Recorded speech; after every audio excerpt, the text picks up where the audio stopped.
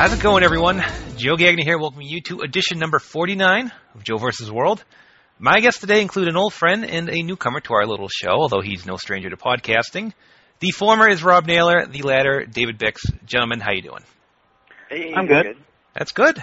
All right, well, today's show, it's all about the Global Wrestling Federation and my love for the GWF. That's well known. I remember talking about it all the way back on show number 2. Wasn't really planning on doing this show. It just kind of happened. I was talking global on the Death Valley boards. Rob joined in. Bix, he said, we really need to do a show about this. And it's like, we do. So here we are. And I guess for those who don't know, Bix, why don't you explain what the Global Wrestling Federation was for those who weren't aware? Well, first I want to make sure Rob didn't disappear because I just heard some noise on the line. No, I'm definitely here. Go ahead. Okay, good. Global Wrestling Federation. Well, thankfully I actually happened to have come into possession of the observers from when Global started. So I guess you have to go back a little bit before it actually started to get the story. On ESPN, they were running USWA Texas, which was they shared angles with the Memphis promotion, but not exactly. And they were, all owned by Jerry Jarrett. And things started to sort of go downhill for them TV-wise. The TV show that aired only in Fort Worth that they used to tape at the Will Rogers Coliseum, but then later got taped on Saturday mornings at the Sportatorium, got canceled, I think around the middle of 1990, because the station was very upset over John Tatum super kicking Tessa. And, Rob, do you want to talk about Tessa now or later when we get We'll talk about my baby Tessa a little bit later. Continue. Okay, so yeah, they lost the TV there, and then ESPN did not like the man-on-woman violence either, or woman-on-man. They didn't like the blood, and they didn't like, for whatever reason, they didn't like the same wrestlers appearing on the shows all the time, which I don't know how exactly you're supposed to rectify that. I mean, well, Global ended up flying in a lot of guys at the beginning, so that fixed that a little bit. But anyway, around, I guess it was the fall of 1990, when USWA was locked out of the Sportatorium for, I guess, about a month or two, by Kevin Von Erich's Restarting World Class, they ran a series of 3 tapings around the loop in the Memphis territory so they could have, they got a good 3 months of TV out of this. It was one night in Memphis at the Mid-South Coliseum, which was the USWA Unified Title Tournament. Then the next night was in Nashville, which featured the appearance of Olu Oluyami, a Nigerian investor, and I forget if they mentioned the Global Wrestling Federation name then or not, and then finally a third taping in Louisville. But that was the first appearance of Olu Oluyami, and there started to be hints dropped by Joe Pedicino on the TV about how the Global Wrestling Federation was coming to the U.S. and they were going to possibly accept USWA as a member of their big international organization. So anyway, Jarrett sold the Texas end of the promotion to Joe Pedicino and or Olu Oluyami, and we got Global, which at first was trying to do 5 days a week of original programming on ESPN, which I know sounds absolutely ridiculous now. But, they started doing, original shows every day, then they reduced it to 4 a week with a recap show on Friday, and reduced a little more over time, and they also had syndicated shows, 1 or 2 of them, and I believe that the syndicated show got repeated on ESPN during the week, at least from looking at the Observer that I was just looking at now, and anyway, they started with, I guess, go to Rob now to talk about the tournaments, which is how they started on TV. Yeah, whatever happened to Olu Oluyami while we have time here? Do we know? He didn't have the money and disappeared, and blah, blah, blah, obvious joke about Nigerian email. Wow, so he disappeared. Maybe Joe Pedicino ate his ass. No one really knows. It's kind of confusing. I don't know. I always thought that Joe Pedicino was Mr. Global, but as we will find out later in this wonderful conversation, I don't think Joe Pedicino even made it to 1993 with Global. I think he was gone. No, I don't think I think he might have been gone by the end of 92. Yeah, I think he had sold out by 92. He was at least off TV by then. Wow. He might have, he might have still been around into 92, but actually, Meanwhile, you keep going. I'll look at Obsessed with Wrestling because I know they're not always right, but they had something about saying when Pedicino was the promoter before he sold to Gray Pearson. But you go ahead. Yeah, when did you... Okay, here's the thing that we'll all maybe touch upon. The first time you saw Global, right? Like, when I was a kid, Yep. I didn't know it was coming. I didn't know what was going to happen. I turned on ESPN, and there was wrestling, and I was like, what the hell is this shit? Because it was just... honestly, it wasn't world class, and I loved world class, but I was like, okay, this is different. And I actually was kind of stoked about some of the names I was seeing, because they were cool because when they first started, they'd run, like, all these teasers of every match that was going to be in these 97-man tournaments, and, like, you'd see, like, 1,000 people who you read about in magazines, and you'd be like, wow, that guy, ooh, wow, look, that guy, too. And I remember I was really into Georgia All-Star Pro Wrestling with names like the Fabulous Fabian, who was actually the Handsome Stranger and later Buff Bagwell, and there was guys like Chris Walker, and I think was Big Bully Busick in Global. I don't think he was. No, he was. He seemed to bad news out. Yeah, I remember that because first of all, I thought that was bullshit because like Bad News would team up with this white guy, but no, he had an angle where he had the heart punch, but he insisted it was the Bully Blaster and thus different. Bully Blaster, Jesus, yes, memories coming back already. Good job, Bix, for remembering that. I remember him on WWF. And I remember. I just watched this stuff. This is not, but yes, I can confirm. And when I saw him in magazines, I thought he was awesome. And then I saw him on actual Global, and I thought he sucked so much ass. I was like, dude, this guy is not that good. What is Bill after smoking? But like, I don't know. That's good. The Bully Blaster. I remember that definitely. Him in Bad News. Okay, you're right. I remember. I know Chris Walker got signed by WWF like while he was a tag champ, so some things never change, and he was made into a jobber real quick.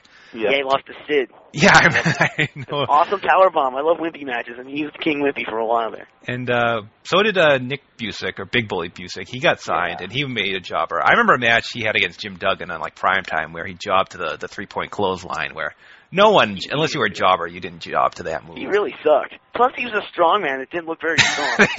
I'm kind of a dick for saying that because I'm not strong at all. I couldn't even like lift 10 pounds. But like seriously, Big Bully Busick was like, this man can move houses. He weighs what? And like he looked like lesser than Jim Powers. So I don't really see what the intrigue was. That's but true. He did have a look. He had a look. I'm not going to deny it. I remember Chris Walker. Yeah. But nothing else though. Speaking of who didn't have a look, was Billy Black, who was also from Georgia, who was just this really like bad shape. But love Billy Black. They pimped him like he was a super high flyer, which I guess he sort of was for 1991. And they talked about him going to Japan and beating Jushin Liger and Kenta Kobashi, and which I can't verify this or not, but no, I don't know what happened to him. Well, I was actually talking to Rob about this. I was reading these observers that. I forget who was wrestling, but it was someone who didn't want to take his big flying moves, and, so he toned it down, but then later in the match, that guy also decided to move when Black tried to bombs away knee drop, so he destroyed his knee. Oh, man. And that was just about the last of him. I mean, he might have been around on and off after that, but... Oh, there you go. I remember he would wrestle like Rob Van Dam in Peach State Wrestling or something in like 1994, 3 or 4. I'd be like, whoa, Billy Black's still kicking. And then when Paul E brought him and Bull Buchanan, I swear to God, I think it was Bull Buchanan and Billy Black got a random match at the Eliminators. And I think Billy Black was too much of an asshole for even the ECW locker room, which amazes the hell out of me. Imagine what that says, right? But, yeah, so he bounced. And he was in Smokey, too. He was their TV champion, and he walked out on Cornette. I remember, I love Billy Black, so I remember all the times he showed up and was gone. But yeah, he was the biggest can't miss who probably missed. Who missed. But back to the history of this. I tried doing some research for this, and there's not a lot of global info out there. I mean, someone has a webpage for Herb Abrams UWF. Yeah, what is with that? And I'm like, there's nothing for global, and I found it somewhere, maybe in Kayfabe Memories. Someone was talking about a family in Atlanta that was kind of the co-funding, the Overstreet family. Yes. Out of Atlanta. Overstreet. I knew I remembered them, so they actually existed. We have proof. Good. I was talking to Bix about that the other day. I'm like, yo, man, was there the Overstreet family? Yes. I just remember the Christopher name. Love name dropping them. And I thought they were kind of for a while, or at least part of the money behind it. Wow. So, But so they existed. They weren't like the tag champs that got killed on the Autobahn. These were real people. The English Lords. The English Lords. Yeah. English Lords were, yeah. No, they didn't get killed, though. They were just, at least one of them was crippled. I remember this from the Pedicino interview in Wrestling Main Event. Yeah. It's worth noting that Global did try to position themselves as a global with offices all over the world, Yeah. and they that's why you had the North American champ instead of the That's why they never had a world champ. Yeah. Well, they had a world champion. It was Baron von Steiger, but or it might have been von Steiner, but and I think he just disappeared. They talked about him, and then he never ended up. Did he exist either? Like, he didn't exist. No, he didn't exist. No, none of the guys. Incredible. This is incredible. Like, you have people who were tag champs that died or were ravagely injured in a car accident. This should be applied to more wrestling. Like, figure today, like Danny Moff apparently is a pederast. Well, imagine if Gabe was smart and he said, you know what, Danny Moff died in a car crash or he was killed in a drive-by shooting. It'd be way more entertaining to tell your fans. If I was running a promotion, and God help everyone if I did, I would totally use that whole thing. Whenever I had heat with somebody, oh yeah, they're dead. You know, They're dead. Yeah, whoops, Grandma, Grandpa, and, Jim Powers got capped. I would just try to make up reasons for them to be gone. And that's great. I mean, that maybe there was a tag team, and maybe Joe Pedicino, maybe they stole his food. Maybe he just said, okay, you guys, screw you, we're going to get you. You die on the Autobahn. That's great. God bless Global. Who the hell else would do something like that? Apparently it was Billy Eadie's idea. God, he's great. Yeah, he was the booker at first till they brought in. He was he was on a New Japan tour, so we didn't book the first few shows. Okay. But yeah, he did a lot of the booking at first, along with Pedicino and whoever else was involved there. And but were you doing my research? For anyone who's listening, we'll plug my podcast at the end of the show. But I did do an interview with Craig Johnson, who was the announcer for the first year or so, and he shedded some interesting insight. But it was anyway. A really good interview. And did you listen to it, Joe? Did you listen to it? I listened. Did I? I'm pretty sure I did somewhere. I have to listen to it. It kind of runs together, but I do recommend that. It was good. It was very good. And Edie was very good on those first tapings. Like, I remember they showed Access to Demolisher. I was like, look at this shit. I'm like, they can't even bring him in with his real name. And his paint was like, he bought cheap paint, so like it wasn't legit looking cool paint. It was like falling off his face. I was like, wow, bargain basement face paint. This is awesome. And he talked different, which he talked like he was supposed to talk. He didn't talk like he talked more like Masked Superstar than Axe. Exactly. Yeah. And he did that damn clothesline, which he never did in WWF, that crazy-ass flying clothesline. He was he did it at Superstar, but yeah. Oh, yeah, he did it at Superstar, then he was Axe and he dropped it, and then he came back as Access to Demolisher, and he did it, and it was very good. And I remember, I should have put two and two together as that guy was booking. They had so many cool bookers in that Fed. I mean, think about it. They had Joe Pedicino, maybe Bonnie Blackstone. You had Axe the Demolisher, and Manny Fernandez, the king of wrestling, later on in the 1990s. Yeah, and the Eddie Gilbert. And Eddie Gilbert, jeez, yeah. Wow. We should talk about, I want to mention the the early commentary team, Craig Johnson and Scott Hudson, who went on to WCW like 9 years later. Very good. Watching their stuff, it's good. It's not the usual, they were both kind of just faces and called it more as a sport. And they would mention other federations. They would say like, the Maulers, they used to be the royal family in WCW, but now they're, they had a whole news segment, too. Yeah. With Pedicino, where they would talk about, and he would talk about how he was very disappointed that Tommy Rich decided to join the York Foundation and become Thomas Rich. Not only that, but I remember when, right when Flair was, that was the year, or the summer Flair jumped, and I was watching that shit to see the latest on Ric Flair, because no one really knew. I wasn't a letter person then, so I didn't know any of the insider stuff. But I was like, whoa, look, they know where Ric Flair's at. I wonder what's going to happen. Maybe he'll show up in Global, or maybe he'll get in a car wreck, and no one knows. So it was really cool to find out where, Ric Flair was at that time. But yeah, I liked Johnson and I liked Hudson because they knew how to put over the wrestlers more than themselves. If you watch the first 3 months of that company, Scott Anthony's like the killer of the whole, he's like the king of the whole Fed because they just allowed Scott Anthony to slice and dice the announcing team up. Like he called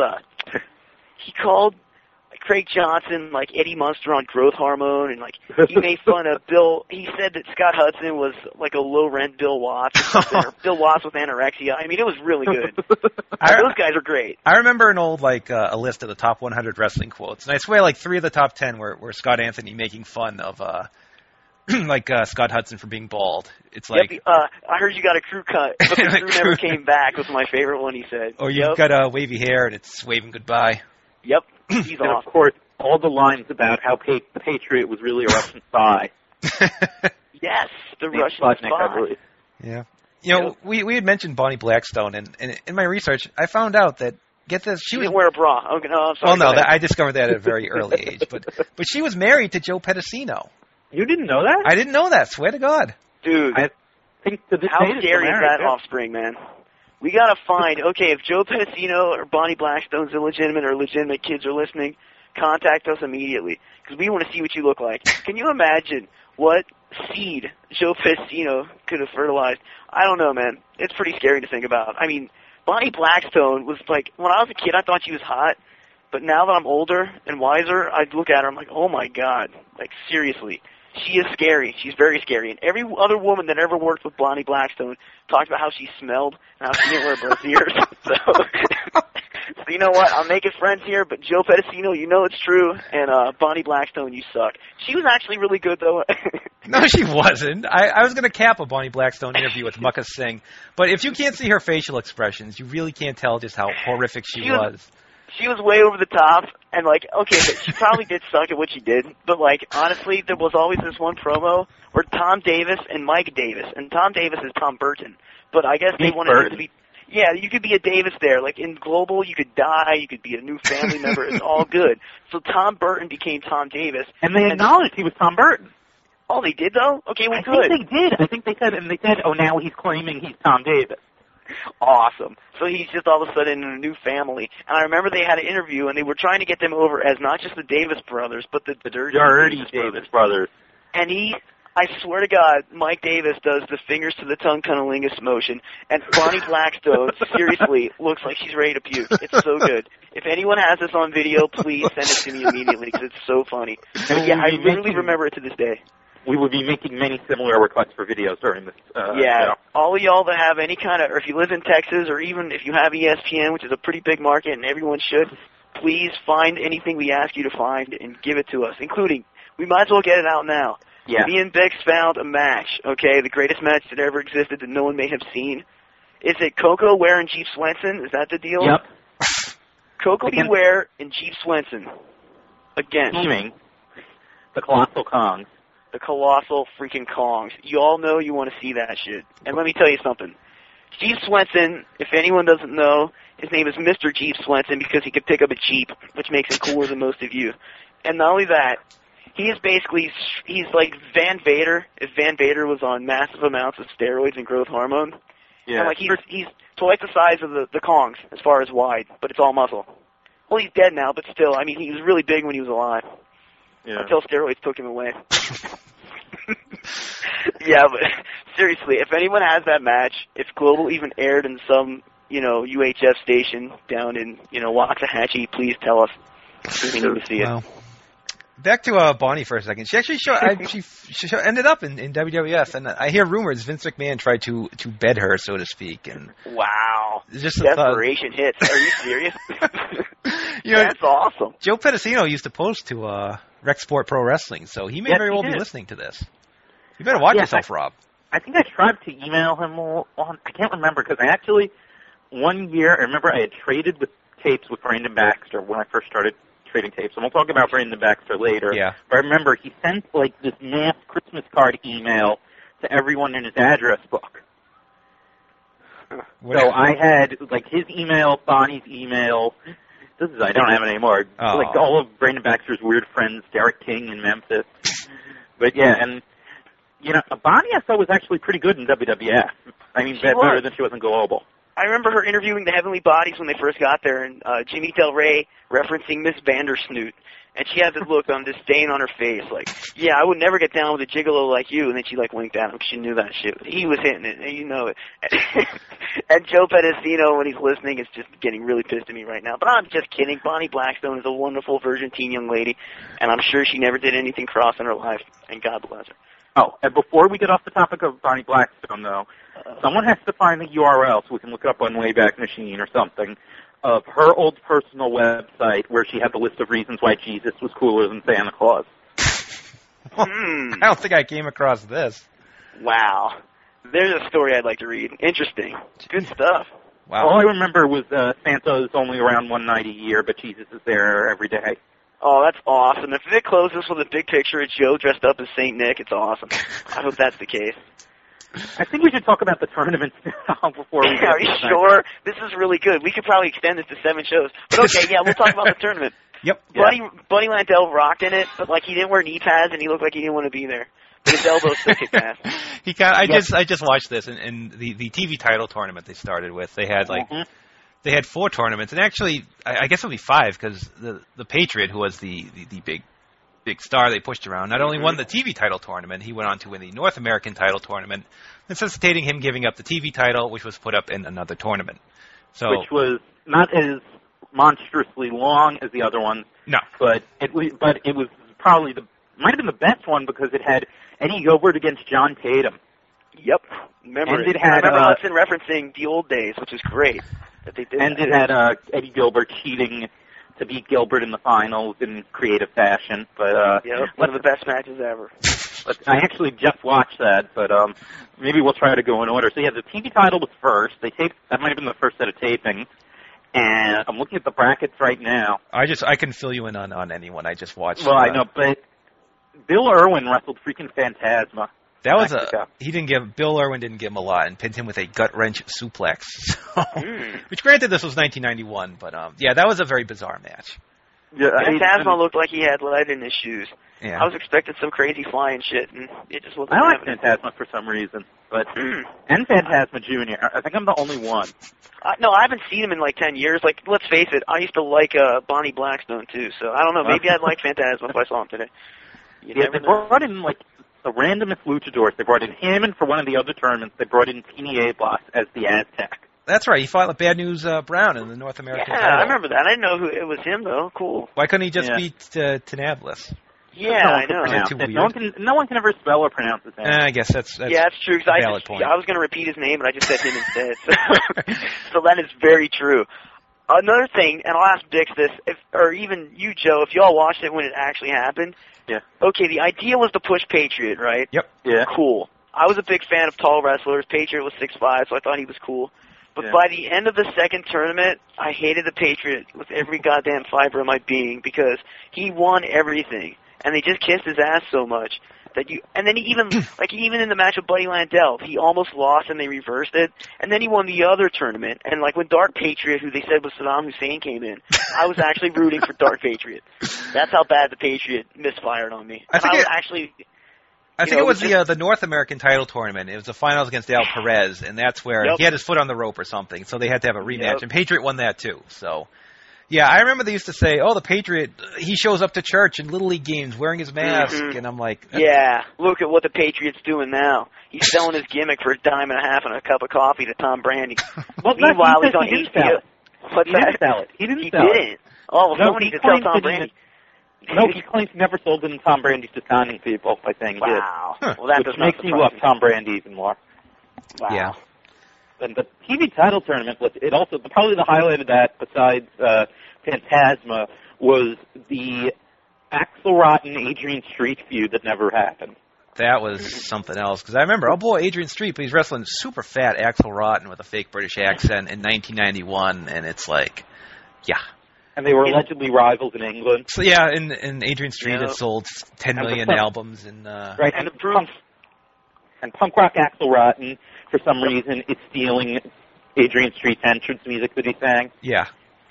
God, I remember this now. Okay, you're right. That did happen. And showing an idiot I am in '94 when I'm like ECW diehard fan number 2, like I was watching it, and Axel didn't talk English, and I was like, hey, what's going on here? I bought that accent so bad. So then I would look back and like, well, okay, dumb shit, way to go. So yeah, I was completely wrong. But yeah, he did it.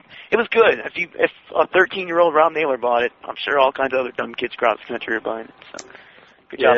Yep. Also in the TV title tournament, I have to mention Rasta the Voodoo Man, who. Oh man, Rasta the Voodoo Man, now better known as Terry Tate Office linebacker. Terry Tate Office linebacker with a somewhat busy, I don't want to say a great movie career, but he's done okay for himself. And holy shit, was he horrid? Because I remember him and him and Jeff Gaylord. They did an angle where still freaking Jeff Gaylord though. What's that? Still freaking Jeff Gaylord. It's not like the match would have been facing Rip Rogers even. I don't know. Did Jeff Gaylord not change? Rip Rogers. But Did Jeff Gaylord not? The Voodoo Man sucks ass. I don't like him at all. He might be like, I think a one-legged Elegante now could probably outwork Rasta the Voodoo Man. Wait, Elegante only has one leg? Yeah, man. He had diabetes, and like he was wheelchair bound, and ever since, they had to take his leg off, man. Maybe both. I don't know. I didn't know that reference. So yeah, a lot of people don't know that. I remember reading it, and I was a huge Elegante mark for obvious reasons. So like when I read about it, it stuck with me. But yeah, he's definitely being wheeled around somewhere in Buenos Aires right now, saying, "I want the belt." So. Man, now I want to see Elegante teaming with Finley against Zach Allen and the other one-legged guy. Yeah, why not? There you go. Why not? I think if we can get a big enough, what do you call that? What's a fake leg called? The prosthetic leg? Prosthetic. There you go, and I work in the hospital. Yeah, okay, yeah, that's it. They'll get a big enough one of those, and it'll be on. But yeah, I hated Rasta the Voodoo Man. He just, even at the time, like, I remember as a total mark who didn't know anything behind the scenes at all, I even thought Zeus was better than Rasta the Voodoo Man. Seriously. Rasta had trouble running the ropes in his match, and decided to do that very frequently. Yeah, he was just really bad. I mean, God bless him now. I'm glad he's doing something he's good at. But, Jesus. Yeah, he found his calling, thank goodness. Yeah, wrestling certainly wasn't it. I have to mention this about Jeff Gaylord. Did he not change his name because he played college football and wanted that authenticity? Because that ain't the best name for when I was even as a youngster. I'm like, God damn, not a good name. But no, you didn't want to be Jeff Gaylord. No, you didn't. I didn't then, and I don't now. But wow. He's a real dick, though. I've heard a lot of stories about people not liking Jeff Gaylord. Is this where he tried to collect the bounty on Eddie Gilbert? Yeah. Yep. That's the best story ever. Paul Alperstein, like, did he stiff Eddie Gilbert on money or something? I don't know. Not Paul Alperstein. Gordon Scazzari, it's claimed. No, I'm thinking of the wrong AWS. They were selling with money or whatever, and he put out a bounty on someone to beat up Eddie Gilbert. So he would just, like, sucker punches him backstage at some show, and Eddie said to him after, Jesus, why didn't you just split the money with me? So, and then after, he got Medusa to beat him up. That's awesome. Jeff Gaylord, you suck at life. I'll tell you what, Jeff Gaylord, if he was a modern-day wrestler, he'd have been that Sean Stasiak dipshit that runs into stuff, because he can't get nothing right. Oh, we were talking, I think, the TV title tournament. And sure we were. Muck and Singh getting DQ'd for choking Chris Walker with his turban. You know, I liked Muckins. He's a good big fat guy. Oh, Muck and Singh was awesome. He was awesome. I've come around on Muck and Singh. He's good. Yeah, you all got to see what the matches with Owen Hart. Yeah. Yep. I imagine. And his WCW stuff with Pillman was pretty good, too. Yeah, the Pillman, and then Kevin Sullivan had some amazing matches for Kevin Sullivan's matches, crazy-ass brawls and shit. He was very good. And what I wish I could find, and I'll give a shout-out for anyone that might have this tape, too, Muck and Singh teamed with, like, Vulcan Singh, or Vulcan Singh. It was Gary Albright, who's, like, my favorite. But I think the idea of Muckin and Vulcan Singh has got to be great, you know what I mean? Especially if they run against the Bulldogs, which would be even better. But I remember that vaguely. So people recognize and make sure you let me know about it. Before we move on to the next tournament, it should be noted that the initial global tournament used the alleged European-style format, where instead of having a regular final, it would be 3 guys who would each flip a coin, and the odd man out would get a bye, and the other 2 guys would wrestle each other in the semifinal. Yeah. Which I liked for some reason, but I don't understand why it existed. Yeah, I liked it too. And I like the idea that they flip a coin, and I really remember really liking the way they sold the coin flips. The people that lost were really pissed. I don't even remember who lost, but I remember the coin flips being sold effectively. Light heavyweight title tournament was next. Yes, the best one of all, by the way. Yes, and also the best, probably the best, weirdest junior heavyweight title tournament ever, with the weight limit of 237 pounds or whatever. You had all sorts of weird guys in there. I mean, you had a bunch of job guys, like all the other tournaments, but you had Rip Rogers, which makes it more awesome. Mm. You had, who were the bigger guys? You had John Tatum as a light heavyweight. That's right. Iceman King Parsons. Iceman King Parsons. Oh, Iceman King Parsons against Adrian Street in a match where they were both wearing zebra-patterned tights. And the announcers made fun of it.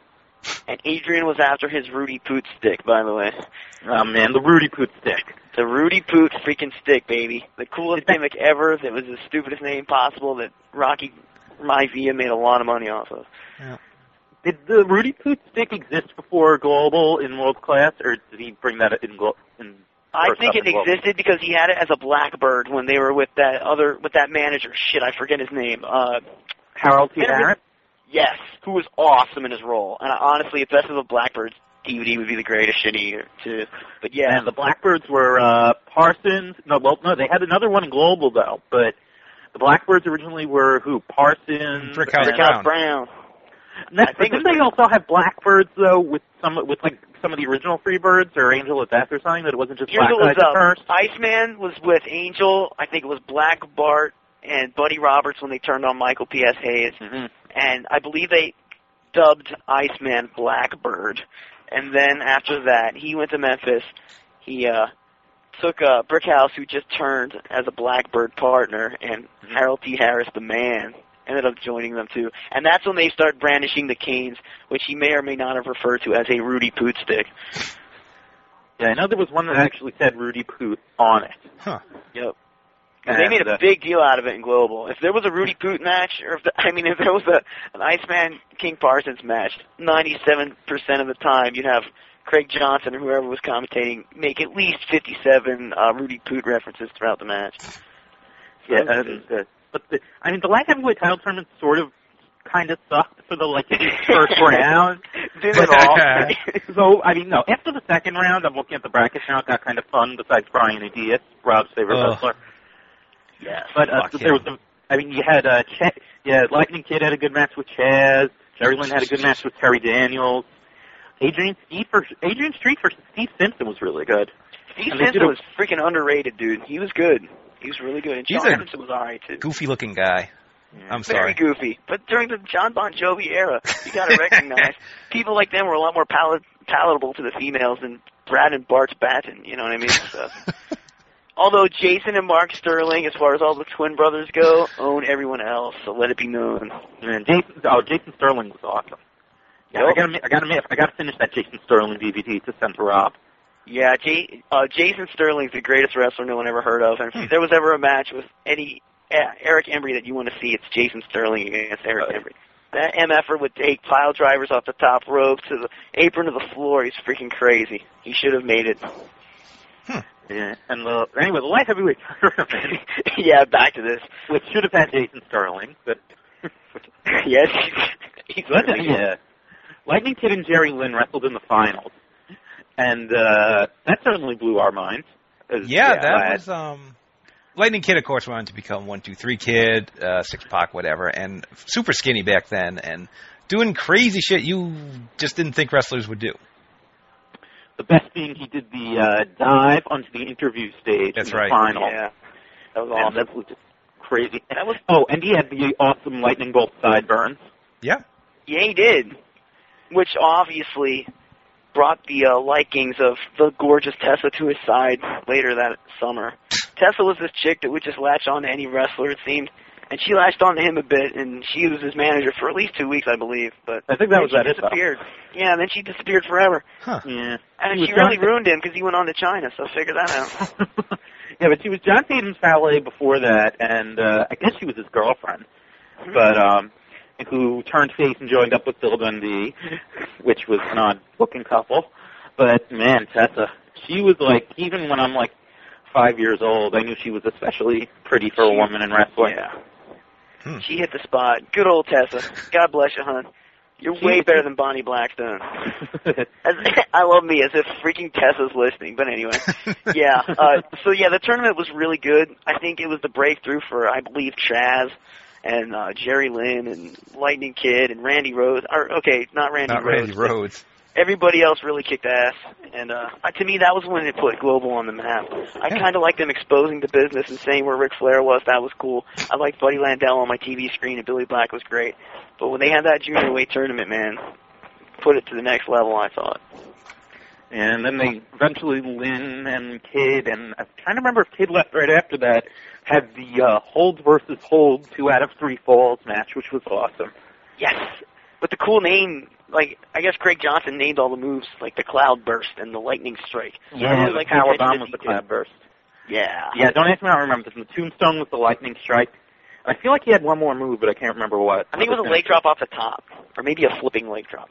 No, I remember he had a leg drop, but I'm trying to remember what the lightning-themed name was. I know the power bomb was a cloud burst. And, Right. I forget. And that was a time when not every Tom, Dick, and Harry, Manny, Mo, and Jack were doing power bombs, you know what I mean? So Yeah. it was That's cool also to see something like that on This TV. skinny little guy, and he's doing a power bomb. Mm-hmm. I remember loving it when he had the match with Bret Hart on Raw years later, and he did the power bomb for the first time in forever. Mm. Yeah. And that was And not only that, but you remember the coolest move ever in the history of Global? What? Okay, it was when, I think it was the end of one of them Chaz matches, where I think Lightning Kid loaded his boot, and he kicked Chaz, who was, like, leaning forward, and Chaz took the best ever whiplash ricochet back bump. I mean, he just got kicked with Lightning Kid's boot with a gimmick in it, but you'd have thought it had, like, an electrical wire in his boot, the way this dude bumped on this shit. It was awesome. Like, to this day, it was still, like, I think if people could pull off, like, a back bump so fluid, it's like, boom, forget about it. Pat Tanaka, man, Pat Tanaka. Okay, Pat Tanaka and maybe Tony Mamaluke when he was bendable and when he took that Tajiri kick. But aside from that, I don't think anyone else could touch that shit. It was really good. We got to finish up the tournaments quickly, Yeah. but just so we can go on to the later, weirder stuff after Pedicino left. Looking at the tournaments, though, who are the weird ones we got here? Stan Lane and Steve Cox. Yeah, Steve Do It To It Cox. Do it, Steve Cox. Do it. Yeah, he was a little bit of a weirdo. I don't know. He looked like, honestly, everyone hears about, oh, well, that guy was a rapist in college. Steve Cox looked like he legitimately probably was really indulging in passing roofies out to everyone. He was a really weird-looking dude. And when Stan Lane and Cornette turned on him, I was happy, and he was the good guy, so. Wow. Yeah, and he had Brady Boone as Firecat, and he was originally going to team with Jim Brunzell, but he no-showed. And Brunzell. Well, I just lost where I was looking at, because the match, I remember saying to you last night that the match would have been awesome if Brunzell was in it. I'm trying to remember. Oh, it was against the Davis brothers. Oh, I misread it then. I'm looking at the brackets wrong. I was thinking, oh man, they would have faced Johnny Ace and Bill Irwin. That's actually my favorite weird team, besides the two Cartel teams. Yeah, Johnny Ace. Yeah. And the Cartel, we got to explain the Cartel now. The Cartel was it was an early angle. The best stable ever. Yeah, it was the bad guy stable. You had Cactus Jack, Muck and Sing, newly turned, Rip Rogers, and Scott Anthony, who of course went on to become Raven. And the thing was, they had the boss, who was the mysterious, who ended up being Max Andrews, the commissioner of Global or something. And which got dropped in the best story ever, as I learned from Greg Johnson. Yeah, get this one. Okay. Well, anyway, to summarize the whole thing in brief, they were promising the boss, and they'd reveal the boss eventually. Originally, it was going to be Medusa, but, well, actually, no. I think he said first it was going to be Jeannie Clark, but then she got signed by WCW. Then it was going to be Medusa. She got signed by WCW. Wow, I never knew this. Yeah, then it was going to be, it was on the freaking Craig Johnson thing. You got to retain information, guys. Then it was going to be Akbar, but they realized that would be stupid because everyone had seen Akbar for years in Dallas. So finally, Max Andrews just says, you know what, I'll be the boss. No one will see it coming. And Max Andrews, he was the head of the syndication company. He was officially the promoter, and he had been on TV a little bit for, on and off for a few years, starting World Class, and they decided to make him the boss, and they played this tape that Joe Pedicino recorded when he was doing segments for the GWF Hotline, and he overheard Scott Anthony arguing with the boss about how the boss was going to put extra papers with Scott's name on it into the random drawing for the TV title tournament. So anyway, he comes out as the boss. Right after that, it's mysteriously dropped, with the excuse being that it turns out that Max Andrews and Muck and Sing were undercover agents who were approached by mysterious international businessmen. Until the day I die, I will never forget that they used the phrase international businessmen to expose Rip Rogers or something that didn't make any sense. Wow. So the reason was that one day, John Hort and Craig Johnson and Max Andrews are going to a meeting with M&M Mars about sponsorship, because also John worked behind the scenes doing the syndication with Max.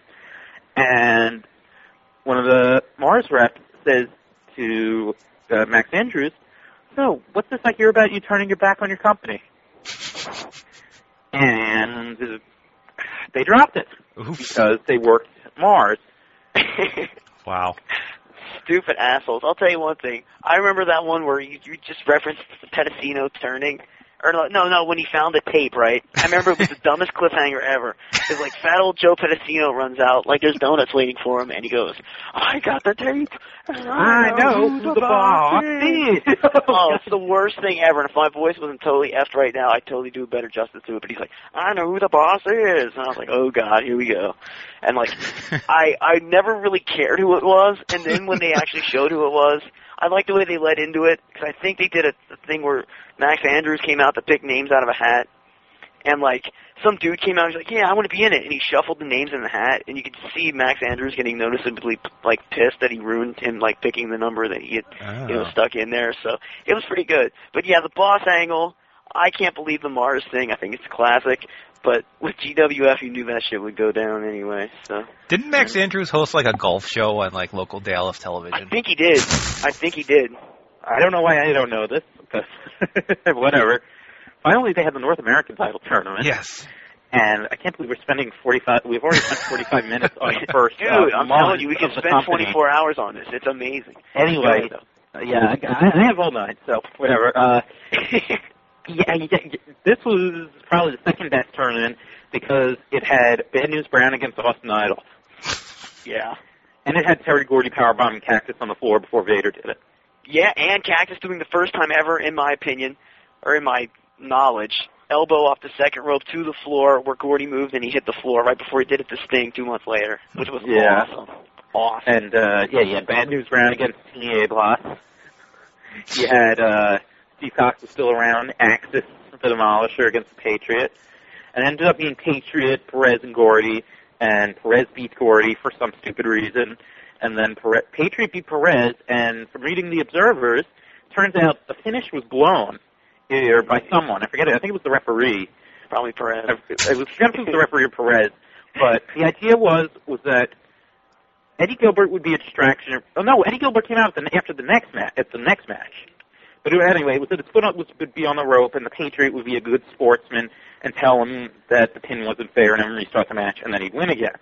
The ref just ended the match, and they ended up doing the match over in the next syndicated show, and then Eddie Gilbert debuted, and Patriot beat Perez. That, by the way, when Perez turned on Eddie Gilbert, when he found out Eddie Gilbert was doing underhanded dealings, Gilbert was awesome, because he made Al Perez, a total piece of shit, looked like the king of wrestling, taking these crazy-ass, bumps. Oh, it was awesome. Yeah. Al Perez, the best wrestler ever at suplexing a tackling dummy. Yes. I liked his promos. He had good promos, I thought.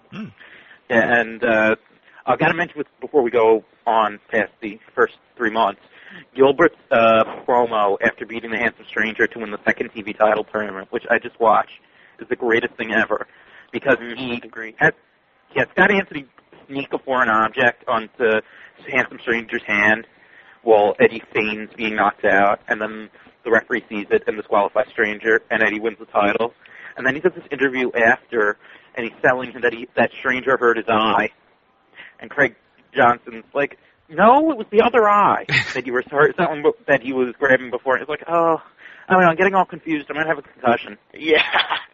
Oh my God, I love that line. I'll say this too, on top of what you just said, that the way they did that was better than any time Eddie Guerrero ever did it. Like, Eddie Gilbert and Scott Anthony were freaking great. Can you imagine if they stuck around? What a great year that would have been. It's funny because Eddie ended up leaving pretty soon into 1992, went back to Memphis and billed himself as I think he was a global North American champ at that point. I think he billed himself as a world champ and had unification matches against Lawler, I think, and that's why the USWA unified world title came from. Yeah. Well, no, it was always the unified title after the AWA deal with World Class. They just kept the name the whole time, because Lawler was saying, even if you take away your AWA or World Class title, well, no, it's still the World Class title, but if you take away the AWA title claim, I'm still the unified champion. I'm not a company champion. I'll wrestle whoever. Which, I'm going to sidetrack for a second because this was sort of around the same time. Just for a second. The Observers from 91, which are interesting because it goes into a lot of depth about something I didn't know a lot of before. When Lawler was going to wrestle Lex Luger, And that's how something to go into more another time. But basically, they were going to bring back the NWA belt after it was gone for a while. Lawler was going to win the NWA title tournament and then unify it with Luger, who would lose. Luger would win. But anyway, Global. So now we get to the weird crap when they start bleeding money more and more and stop flying in all the cool guys for the most part. Yeah. Yeah, you still had Eddie Gilbert for a little while, then he turned face, but he was booking, so of course he brought his brother in as the Dark Patriot. I have to mention, the Dark Patriot it was great watching him come down in this black bodysuit with red stars, and he had the same jaunty music as the Patriot did, which made for a humorous. And Doug Gilbert, he kept that. Like I remember when Eastern Championship Wrestling, he was using that, and I think elsewhere too, which is weird. You think you would kind of need the Patriot to kind of have the Dark Patriot, but and then for some reason ECW he became Dark Patriot too, even though he was the same guy. Yeah. He's the only nut that would jump off scaffolds and shit, though, so you knew it was him. I know he was feuding with Eddie. I don't know if the plan was for him to unmask, which would have been cool if people were aware who Doug was, but it never got that far. Yeah, I remember hearing, like, on John Rezzi's radio show or whatever that it was Doug Gilbert, so I always thought he'd end up unmasking. But, yeah, and Eddie booking was fun. So, you know, he got his usual cronies. He brought in Sam Lowe, who was his buddy, who was a photographer and stuff, I just saw him now as a planted fan that was searching Eddie for weapons. And then I think he might have been the heel ref guy. Oh. Was that Sam Lowe? Sam Bass Lowe. I don't really know. No. I do know exactly what you're talking about, but I do remember the fans searching Eddie, and as soon as I remember Gilbert's left, next thing I remember was like Tug Taylor and Giant Warrior. It was very weird. Global was so like on and off in my neighborhood. Like I would see it every half year. So. Oh, I should mention the Bruce Pritchard angle along with Dark Patriot winning the. Yeah, Bruce Pritchard was himself as an announcer, and then all of a sudden one day he just curses up a storm and walks away.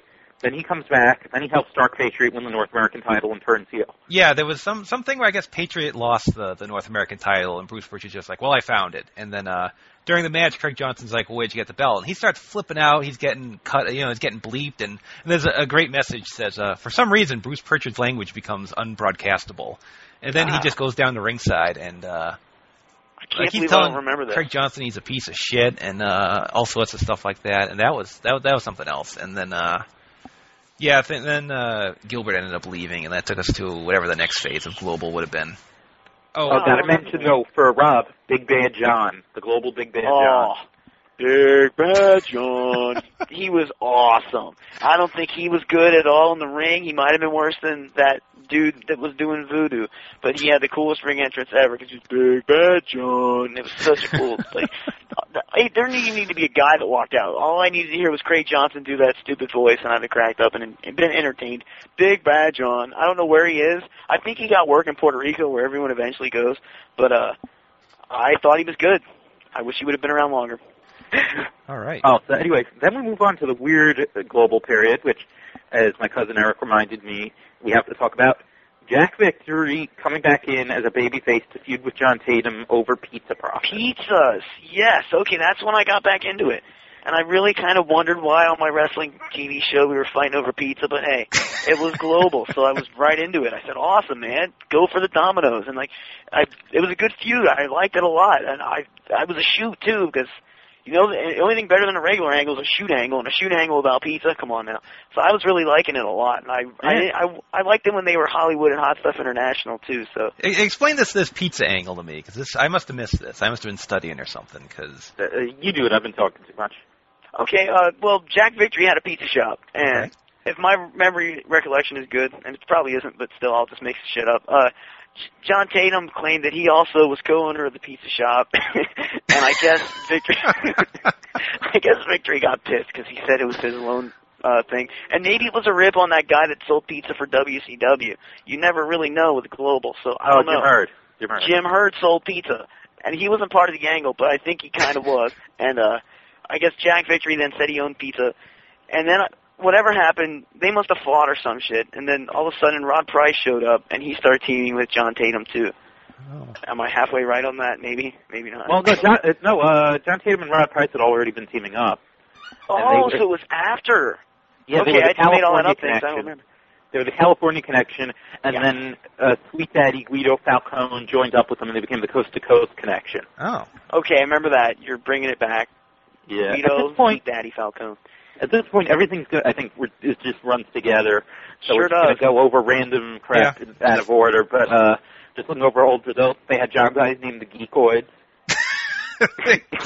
I saw something on that. Someone's like, the best thing to come out of Global, the Geekoids. And I'm like, what the fuck are you talking about? What the heck Geekoids? Dude, the biggest what the fuck moment ever is a guy named Sebastian, who is actually a fucking knockoff of Jameson. So they figured, okay, well, we did a pizza angle on Jim Hurts, so we'll get the WWF and Lord Al Hayes now, because we're going to take this loser that was on primetime that everyone turned off when he came on TV, and we're going to make our own with some other reject from, lower Dallas. So this asshole comes in, and he does like a horrible Jameson impression. As bad, Jameson might have been the worst thing ever on TV, so you can imagine a horrible Jameson impression. And then they even one-upped him because they had a guy named Francis Crybaby Buxton, who all he did was cry, and he looked like about as much of an athlete as I am. And they feuded him with a guy named Calvin Knapp, who looked just like Doug Furness, and I thought was the future of the business. Calvin Knapp, I remember him in a title history. I have to. Yeah, maybe he looked like Chris Walker without the he was light heavyweight title. Wait, Two it times. was him and Beach. It was the Beach Bullies. Him and Porto. I think. Porto, he ruled there. Porto. Oh no, that was Sean Summers. And yeah, I'm looking over results now. Yeah, but that was awesome. They were the Beach Bullies, and you knew they were Beach Bullies because they came out with sunscreen on their nose. There you go. That's better than Wet and Wild. Wet and Wild was Sonny Beach and Steve Ray, not like Stevie Ray, but the guy that's Stevie Ray that's psychotic. Yeah. Yeah, and man, Sonny Beach was a guy from around here, and yeah, he was. Who is a bit of random. He's part of a random trivia deal because he was Johnny Ace's partner in one of the All Japan Tag tournaments for some reason. 91, I think, or 90. Yeah, right. I remember including that. In the Dynamite Kid retirement match. Which and that's one of the biggest what the fuck moments I've ever had as a child. Because I was like, what is he doing there? Yeah. Very random. Like Brody Powers. Brody Powers also was in New Japan, and he might have also been in Global too, if I'm right. I think he might have only been in Memphis. I don't remember seeing Brody Powers. We gotta look that up. That'll be a USWA discussion then, because I remember Ron Brody Powers was like my hero, even though he sucked too. Like he looked like Bruiser, and I was stupid as a kid, so I thought it was just like Bruiser, but he really wasn't. But yeah, he should have made it. He got a WCW tryout and failed. Thunder and Lightning were better than him, so that tells you how good Brody Powers was. Rob, I know you want to talk about Tug Taylor and Chaz because I got to. We have to cover this. Tug Taylor birthed Chaz, and Chaz is just like this little skinny guy, and Tug Taylor's like a fat ass. And Tug Taylor also could have been Tugboat Thomas. He could have been Buzz Tyler, and he could have been Jerry Blackwell, even though Jerry Blackwell might have died by then. But all black guys with beards might have been the same guy. That's my theory. I remember they tried to make him really good. He was an Olympian or some huge worldwide star or something, like a power lifter or some such bullshit. Yeah, but he didn't powerlift nothing but spoonfuls of spaghetti to his fat face. He was okay, though. As much as I'm dissing on him, Tug Taylor could fall off the top rope with an elbow and make the earthquake, and him and a guy named Butch the Giant Warrior Masters convinced me that the Giant Warrior was the future of the business.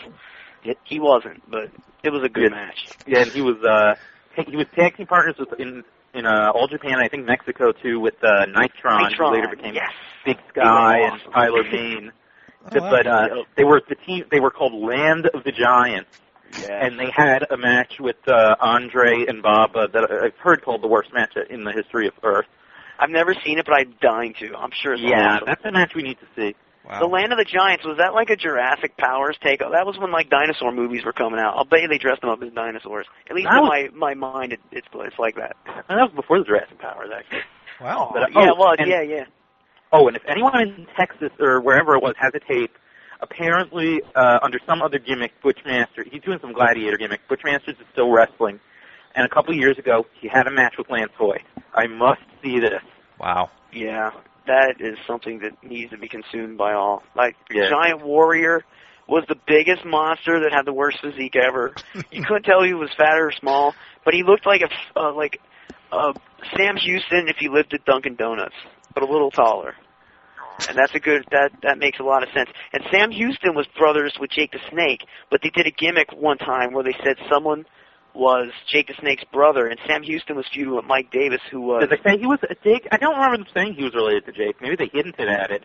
But yeah, he was the Viper under a mask doing his Jake impression. Oh, yeah. Yeah, I always thought he was related, but Sam Houston was for real. But I always thought Mike Davis was related, because I thought they were more similar facially and just the way they looked. Well, I think he's just his half-brother, and, but Sam looks a lot like his sister, though, Rockin' Robin, He looks kind of like Rockin' Robin. Oh, okay. Nicola Roberts isn't related. No. Well, no, Nicola Roberts is Sam's wife, but her real name is Roberts, not Smith. Oh, that's right. They had domestic issues. Okay, she would be his sister then. Okay, right. And that they makes a lot of feuded sense. with and in Global, Sam Houston and Bull David Payne Doll had an awesome feuded with Bull Payne and Samantha, Yeah, who was Bull Samantha. Payne's wife, who left him for Bill Dundee. Yeah. Which is. That's one of the reasons why I really wish there was a Dundee Family and Associates reality show. Yeah, that's good stuff. Plus, I think Samantha might be lower on the totem pole than Bonnie Blackstone. I agree with that. Good. Oh, speaking of stuff that was done, remember the winner, Barry Horowitz? They did a winner angle for him years before WWF when he pinned Private Terry Daniels, I think, then hawked a video. But after he did the winner angle in Florida, though. So this is only the second time. Yes, this was only the second time, but he became the winner. Jack Hart. I remember that. Jack Hart. But he beat Terry Daniels, I think, and he won, and then he started selling a tape, or said he was selling a tape called Winning Moments with the winner, which was just that match for $59.95. Did they really sell that? Because that would be awesome. Unfortunately, no. That would be fantastically carny, but no. I'll add a sad story about Barry Horowitz. A friend of mine was in Florida, and he went into like a health food store. Apparently, Barry works there. And Roderick Strong walked in the store, and 5 people went up to Roderick Strong, and Barry Horowitz didn't get looked at. Aw. Yeah, Aww. it's a difficult time in the USA to be a job guy in the 80s. Wow. Tears are dropping. Jesus, I mean, Barry Horowitz is so much better than Roderick Strong, too. I would actually even say that. I'm a big Ronnie fan, but yeah. I know you are, but come on. I mean, Barry Horowitz, man. Barry Horowitz was awesome, I know. He was really good. Bandito matches and Jack Hart and... Yep, and he had a great match with Conan as a wimpy, and he did Lucha in like 1990 before anyone really knew the style, but Barry is a natural, so he picked it up. We should get into the really bizarre shit. Rob, you mentioned Paul Bunyan's axe when you're... Oh, yeah. Memories. What okay, is they had a this? big guy named Paul Bunyan, and he Okay. was taller than the Giant Warrior, and he was billed as like 9'9" or something, just because he had to be taller than Elegante. And he came out to this horrible, campy, like a guy around children but not supposed to be creepy type thing, where all these kids followed this big, weird, creepy looking bald guy with an axe. And like he wasn't just bald as in like he shaved his head, he was like 49. So like he came in the ring and like he was really slow. And, like, he wrestled a guy named Super Bad, who was, like, shorter than I am, so he's, like, 3'11", and he wrestled some other guy, too. And he had beat them in a squash match, and I was the king of the squash matches, so I thought it was still a good squash match, but actually it's horrible, because he did, like, an avalanche, but it was, like, the slowest avalanche ever. It was the equivalent to the soft slam that Butch gave Iron Sheik on that horrible pay-per-view. It was an avalanche, though. And then he grabbed him by the head, and he'd fall down to the mat, kind of, but it was supposed to be a bulldog. But before he'd do it, he'd go, "Timber," and, like, he'd fall to the ground. And it was awesome. And then after the match, he'd get an axe out, and, like, the axe was, like, 9 feet tall, too. It's like, he'd pretend he's going to cut the guy's head off, and everyone would laugh. So, yeah, it was really good. I mean, I really advise people to see it. And he's another guy that went down to Puerto Rico after he was in Global. So Jesus. there's, like, a pipeline. That's true, there is. Another match that every wrestling fan needs to see, the Bungee match. Yeah, we should. God. Yeah, this is kind of the pinnacle of Global goofiness. So sort of the one thing everyone talks about in the later days of Global. So I've never seen this match. I couldn't find it on YouTube. There's an appalling lack of Global online on these videos. Yeah, I know. And you know what? I know someone, and I got some of it, but who has a bunch of Global, so I got to see if he has the Bungee match. I know I have a tape somewhere that I got from Brandon Baxter that has it, but yeah, there was a Bungee match. Basically, this is when pretty much at the height of bungee jumping being a big craze for whatever reason at theme parks and crap. They knew the pulse. They knew it. Yeah, Global was on the pulse of popular culture. They really were. Yeah, so Chaz was feuding with Stephen Dane, who used to be Steve Casey, Yep. and It involved Chaz's ex-girlfriend, who was some stripper named Alexis, I think, and they do some deal where where he said he wanted to wrestle Stephen Dane, and he'd do it in the stipulation match of their choosing. So they have him sign this contract without looking, and it turns out it's a bungee match. And and David Webb, who's an awful announcer who became Elvis, sucks. He's like, Chaz, you just signed a contract for a bungee cord match, the world's first ever bungee cord match, 175 feet in the air. And then Chaz, I think he was trying to stage whisper, but he sort of takes Dave Webb aside and says, I can't do this. I'm afraid of heights. But he says it so everyone, first of all, he says it that everyone could hear it, but then it doesn't really matter because then Dave Webb yells into the microphone, not trusted, and betraying Chaz's trust for, telling him the secret, and he yells, "You're afraid of heights, Chaz?" And he's around his fat, round face, and he looks like a duck, and it's great. And meanwhile, Akbar's for tackling or whatever. So, they ended up having a bungee match, but before the match started, they do a test launch with Mike Davis, who at this point had become Maniac Mike Davis. After he unmasked the Viper, he started being called Maniac Mike Davis just for no apparent reason. Then he randomly became a crazy retard. Excuse me. Well, okay, retard is mean, but a crazy mentally disabled person. There you go. Yeah. But he was still a heel then. So anyway, he gets launched into the air and comes back with bumper stickers from the moon and various planets. And a moon rock. Which became his foreign object of choice. So anyway, Fernandez's idea too. He was heavily on drugs. Manny was booking then, and they do this match, and it's the two of them wearing Zubaz go into this tiny little freaking cage that people would bungee jump out of, on this crane, and they go up really high, and they have a match. And they throw shitty punches because they can't Irish whip each other. Yeah, and it's like if you've seen the shark cage match on the Wrestling Gold set. Yes, exactly. Picture that, only in a smaller cage. 90 feet up in the air. Yeah, 175 feet or whatever in the air. At least it was billed as. And the most horrible ring announcer calling. Yeah, but with Manny doing color. Exactly. But color commentary, not bleeding. Yeah, and actually, it was weird. They had a camera in the cage, and they would cut to it a couple times, and also that there were no monitors. So you basically had Dave Webb and Manny Fernandez staring high in the air, not talking about how they couldn't see.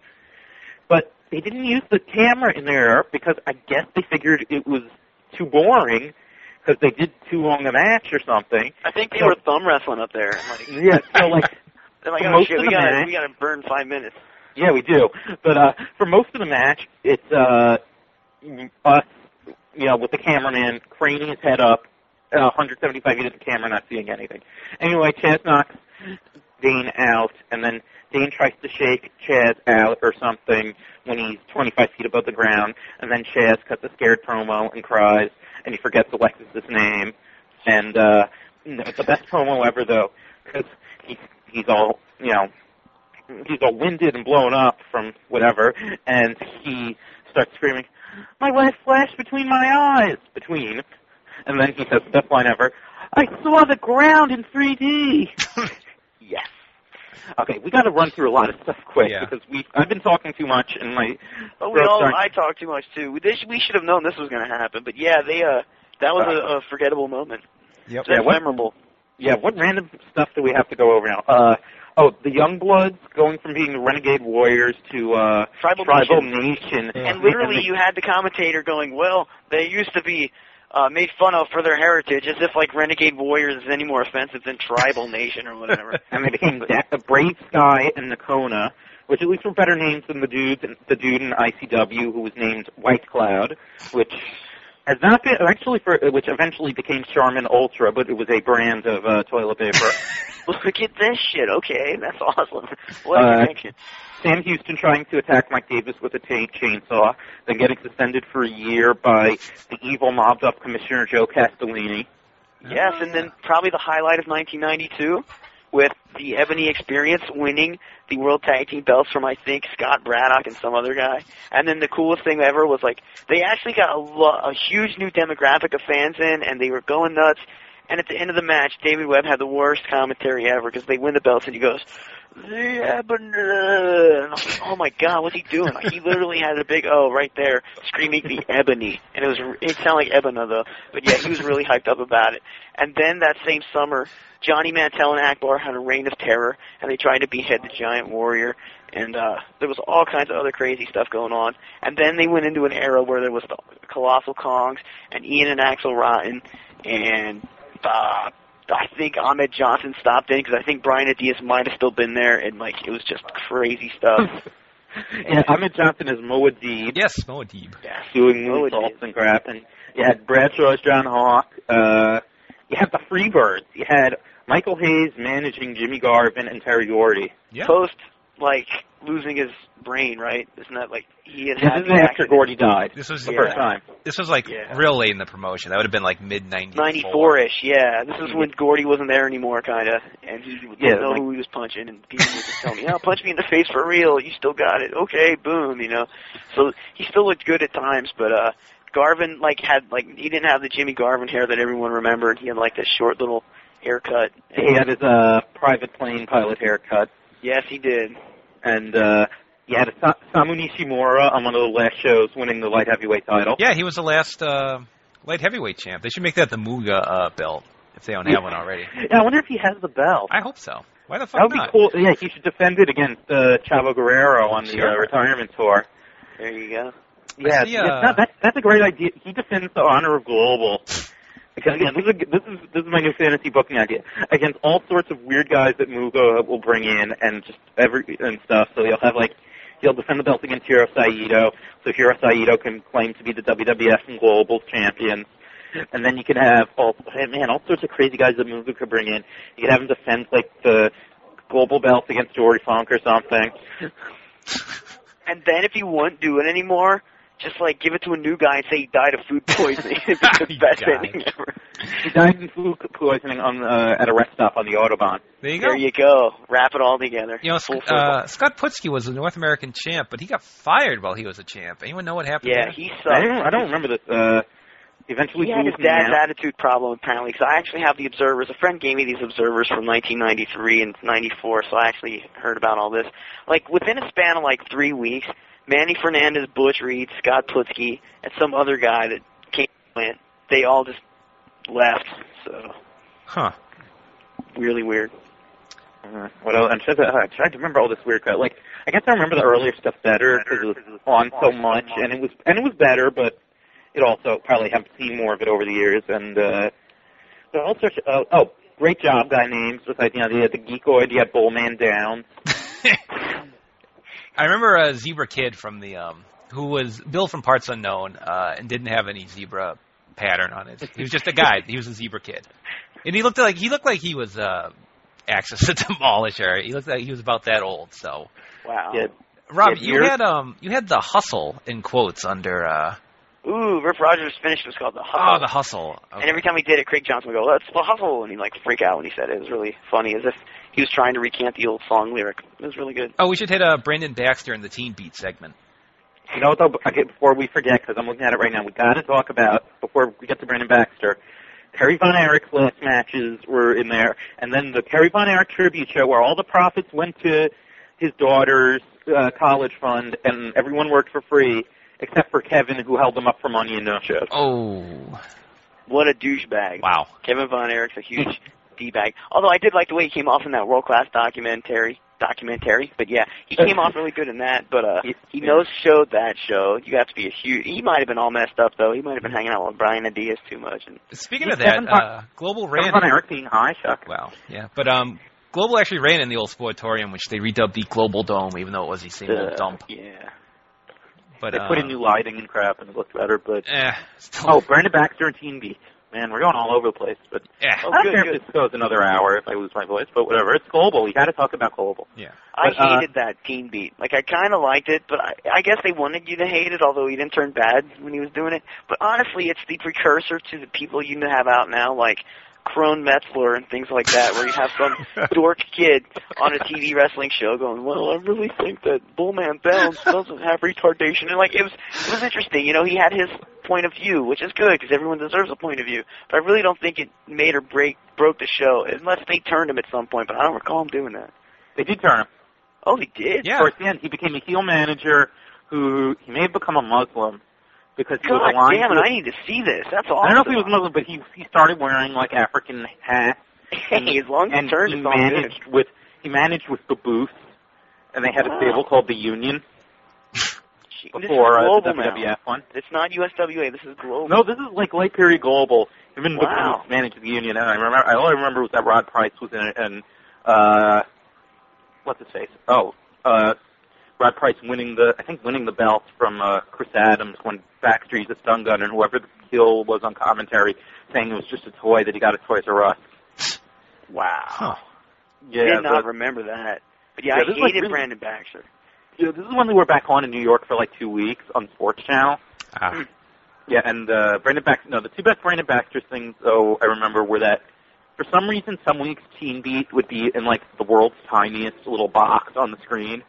It would be like remember when like in the early days of the wrestling on getting big on the web, and One Wrestling was streaming ECW and Oh my god, I Music remember City the real TV. little box. Yeah. and it was kind of like that, only with better frame rate. But anyway, there was that, and he had which I think maybe probably was an ESPN call, maybe because he sort of got threatened with violence. It was a teenager that didn't air on ESPN, but aired in Dallas.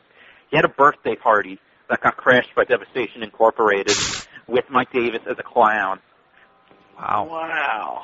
If any of this is on tape, if anyone has it, I need to find my tape of this because I remember he sent it. that's I asked awesome. him You to see, send New it to Yorkers me. get all the good TV, man. Well, no, we didn't get this on TV though. We didn't get this on TV. This only aired in okay, Dallas. well, then you are for some resourceful reason. for finding it, because that's pretty good. Yeah. Mike Davis is a clown attacking a young Brandon Baxter at a birthday fucking party. That's great. And Where's Waldo guy? We got to talk about Where's Waldo guy. Yeah, whenever something bad would happen, they'd pan to the crowd and go, all right, what the hell happened? It was always And the like, same. It was always the same camera cut. I guess people in Canada with TSN are probably used to this because I hear that they show like the same crowd shots from '98 when a woman gets hit Mm-hmm. on WWE. wow. But because you'll see like DX and Austin 316 signs and like. But anyway, yeah. So there was this homeless-looking guy doing like a little dance in a Where's Waldo type outfit, and they cut to it every freaking time. Yeah, So- he and did the- do a dance. Was he Yeah, like spazzing though? It was like a spaz. It was Yeah, I know. I gotta find a tape that has Where's Waldo guy and put up like an animated GIF of that They should have online. teamed in with Chaz. Chaz and the spaz. It would great. Yeah, but the worst Where's Waldo guy moment that pissed me off the most when I was little was that when they had the Terry Garv and Eddie Gilbert 2 out of 3 Falls match where they searched Eddie before it. Yep. And for some reason, they had a crawler on the screen on ESPN, and there's something about viewer discretion because Eddie throws a fireball to win the match. And then, even though they had the viewer discretion crawler, they cut to Where's Waldo guy when he throws the Viewer fireball. discretion. A homeless guy's going to be running around your TV screen. It might scare the kids. That's awesome. And, oh man, there was something else that we really need. Oh, God. You take over for a second while I try to remember what I just had in my head. Well, they had. I know Gary Pearson took over. That was the guy that I think Pedicino sold to in '92, and he was just like hiring his friends to be these wacky characters. Like there's like a psychiatrist, Dr. Alan Sachs, who was actually I think that's his real name. He was a professor at like the University of Texas or something. And I Do don't they have the remember. actors? What's that? Do they hire actors at this point? Is that Well, what they they're have representing? Bastion, Joe Castellini, I guess were actors. Oh, Gaston B. Means. Do you remember him? Uh, Gaston B. Means. The spindly old English man. Yeah. He made Lord Al look like a nice guy. Was he a wrestler or was he like their version? No, he was like this crotchety old man that would come out and go, "Children don't make me happy. I'm Gaston B. Mean." And I'd be like, oh my at God. the end, one of those things that we got when we had it again for 2 weeks was Kaz and Tug Taylor were teaming, and Tug had tie-dye trunks, even though he's Tug Taylor.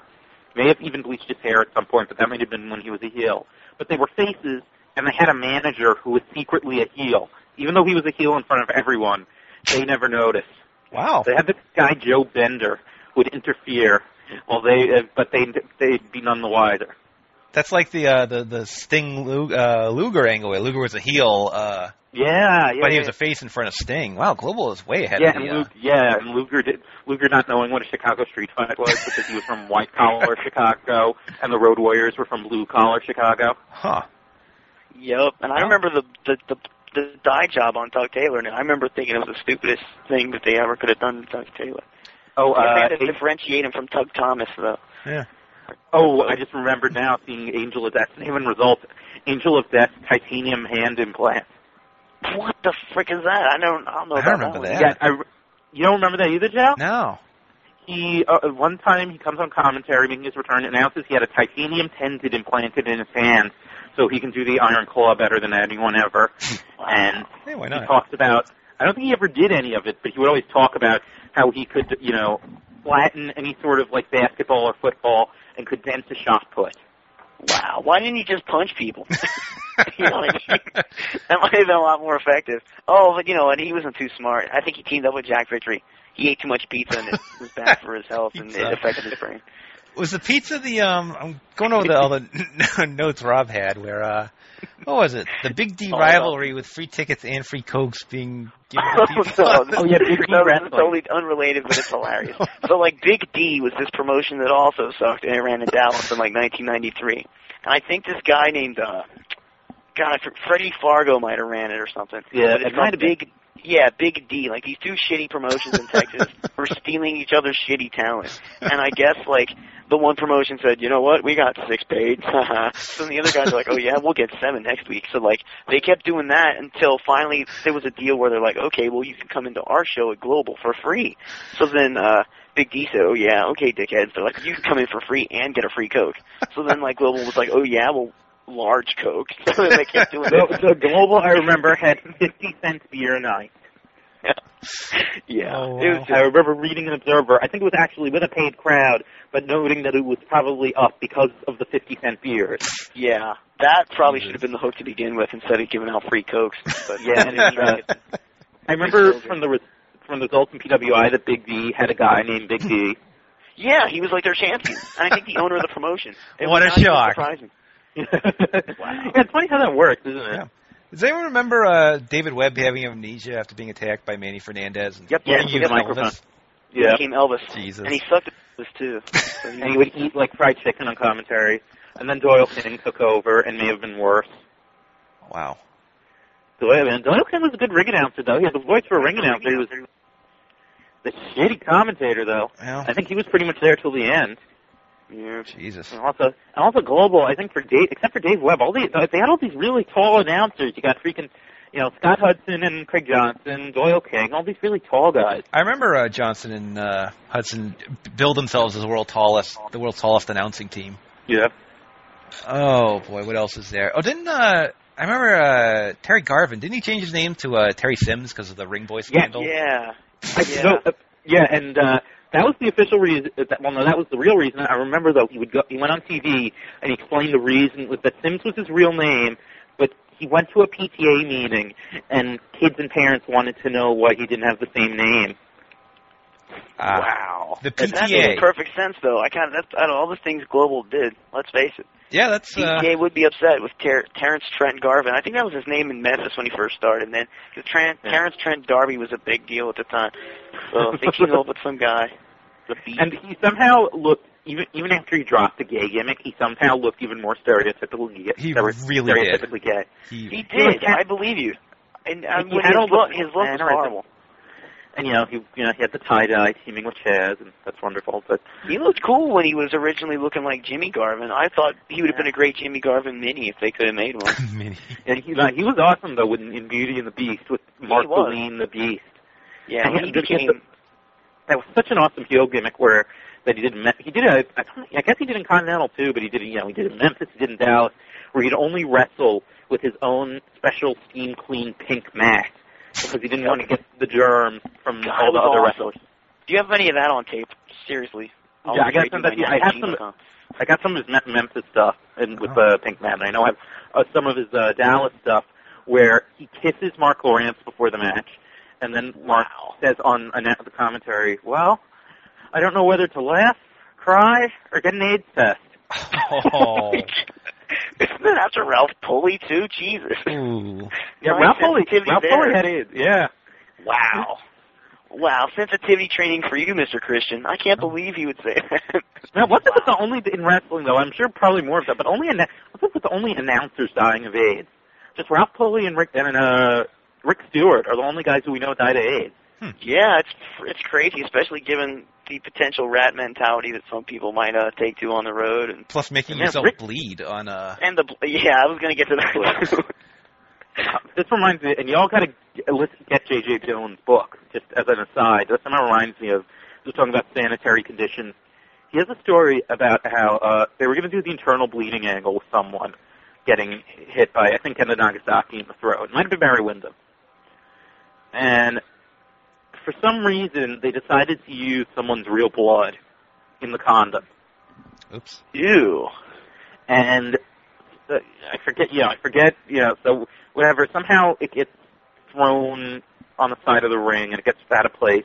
JJ has no idea what to do, so he takes it and puts it in his own mouth after it falling in the ring. So he realizes later, that was not a good idea. Oh, boy. That not only was it someone's blood in a condom, some random wrestler's blood, but it was in the freaking ring. So they probably got, super staff. Oh my God. Wow. I want to go throw up now. That's gross. What were we talking about that we got talking about that? What were we talking about? Oh, with the blood and germs? Yeah, we were just talking about the Terry Garvin, yeah.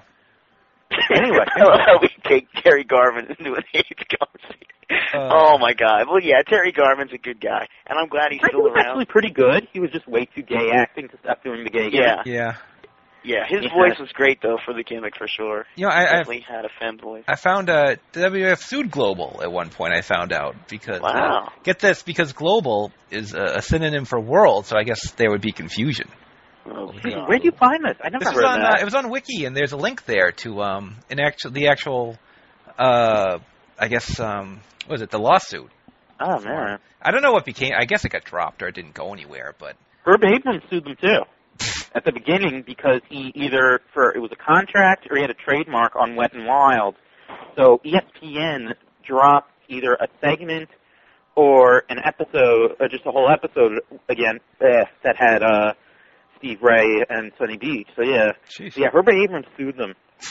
Oh, here's the trademark opposition with Titan Sports against Andrews Communications Corporation. Wow, they own Global. You would get confused. Yeah, when is this from? So wait, I don't know if they defaulted or so. I don't know. Yeah, I guess Global won. I mean, because Great. they still existed They after finally this won happened. something that's good to hear. They still existed after this, so. Who owns the Global footage right now? For some reason, it's the Volpes. Huh. They bought all the stuff that Andrews Entertainment syndicated.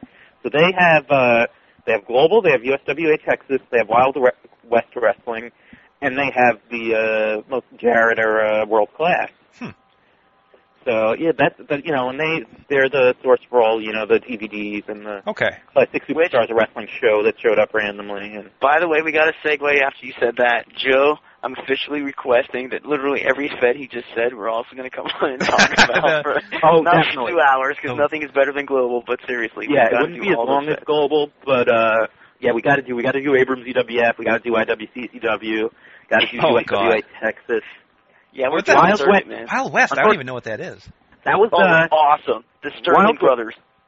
Yeah, that's the Sterlings, but it was after UWF got bought by Crockett.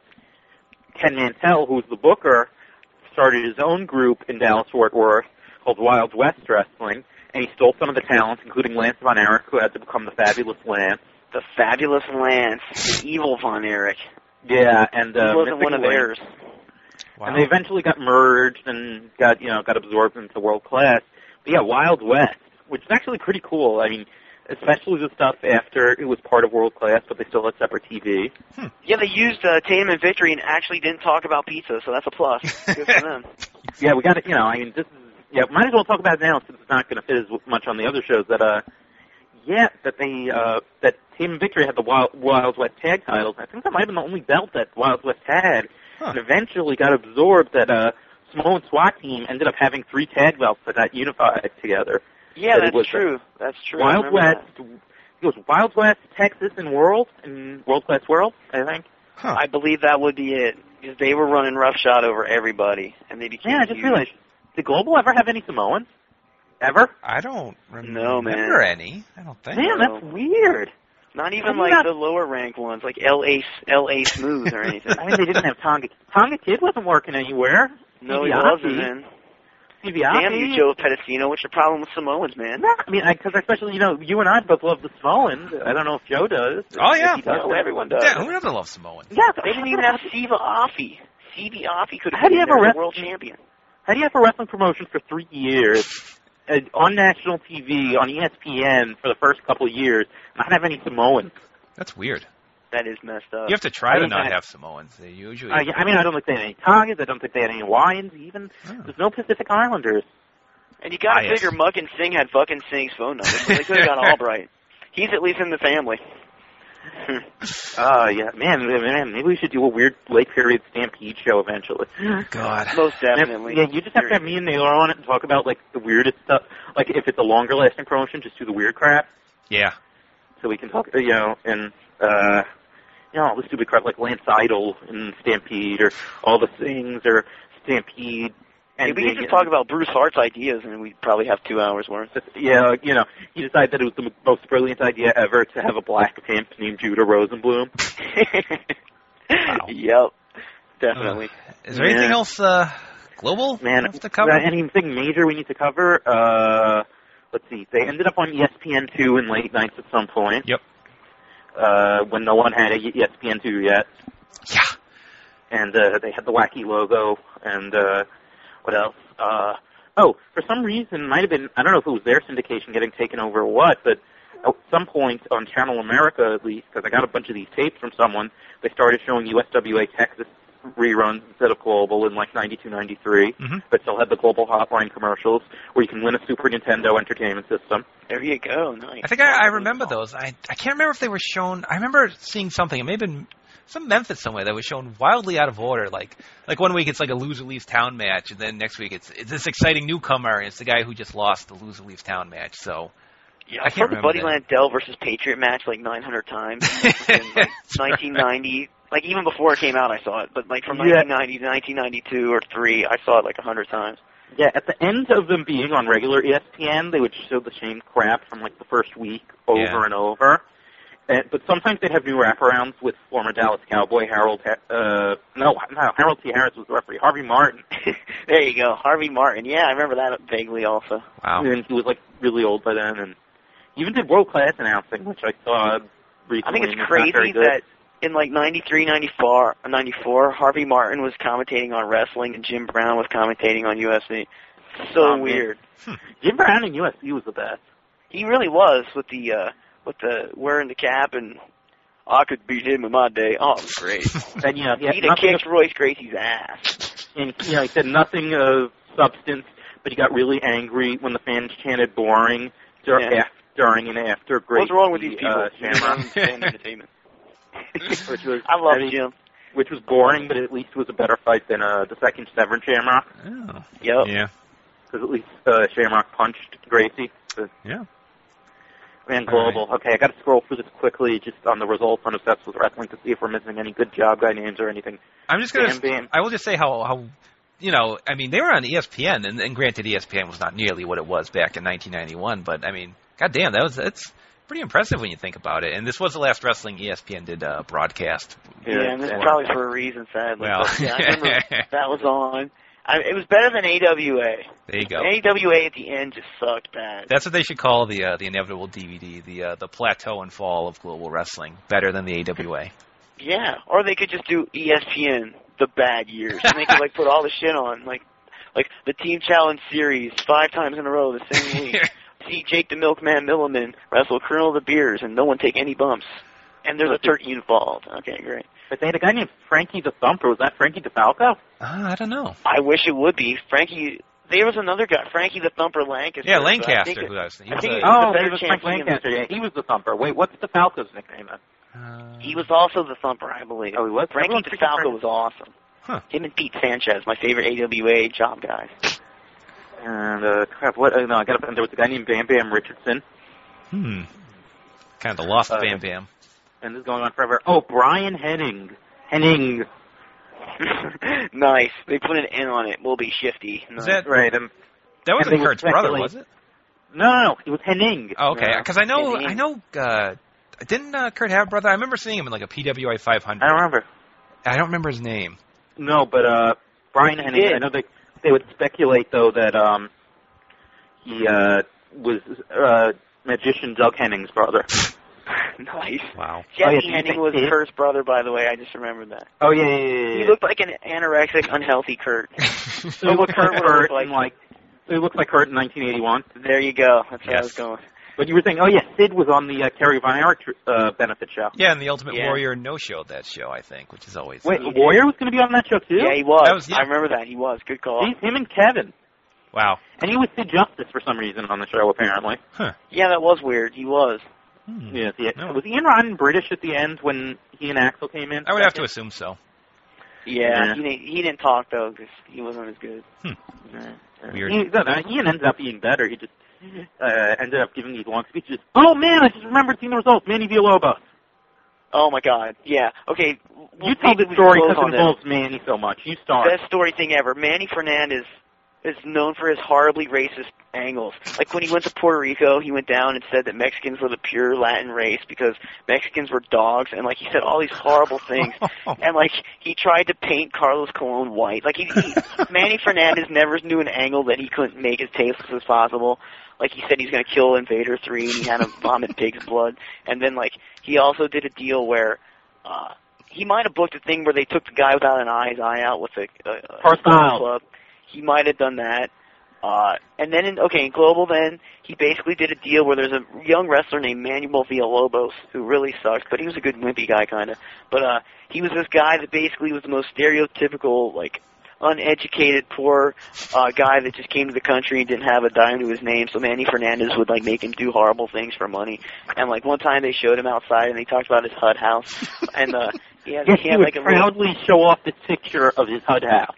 Yeah, he had a house, and, like, Manny, like, knocked a cardboard box over and, like, he made a prick out of him. And basically, it was everything that Ted DiBiase did with Tito Santana in an angle in WWF, but this was drawn out for, like, 2 months, so it was really funny. Or really ridiculous, depending on how you look at it. But, yeah, it was pretty bad, and I feel bad for Manny Villalobos.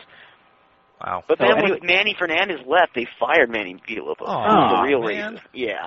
No, but you're forgetting the big part, though. The big climax of the angle is when Fernandez takes was it a baseball bat or an axe to the new car that Villalobos got donated to him by a dealership.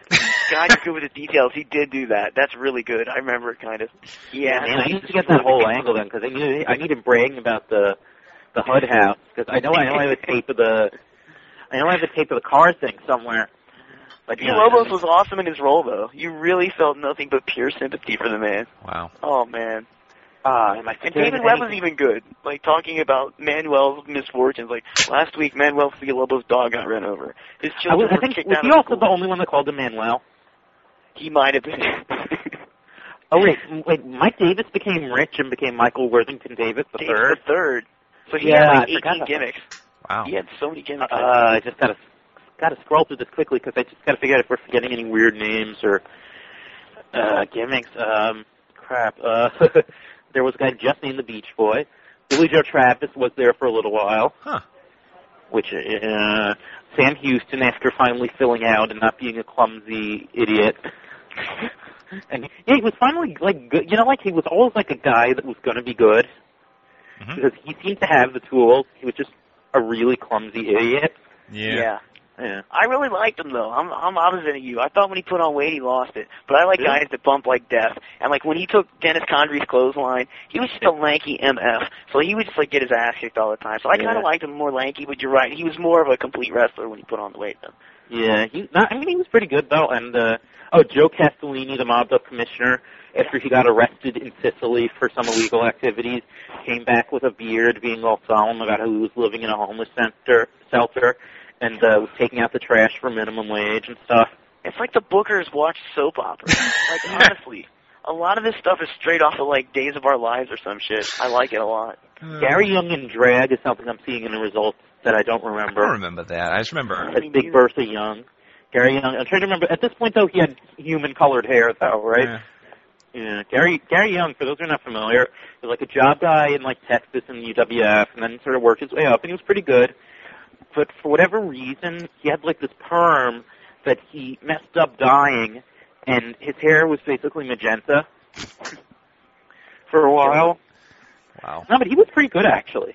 He was great. Gary I liked him and Cactus more than like Jerry Stubbs and Tony Anthony and Robert Fuller and Jimmy Golden. They were all like, I put those. Oh, come on, the Jerry Stubbs was better than Gary Young. Jerry Stubbs was awesome. He was. Jerry Stubbs was awesome, and Tony Anthony was very awesome too. But I kind of liked the Cactus Gary Young dynamic. I thought it was good. Yeah, but, yeah, Jerry Stubbs was good. We could do a whole show on him too. Yeah, Jerry Stubbs is a guy who I guess more current generations wouldn't be familiar with because he mostly worked smaller territories, but he was awesome. He mostly stayed in Alabama, but wasn't he Mr. Olympia?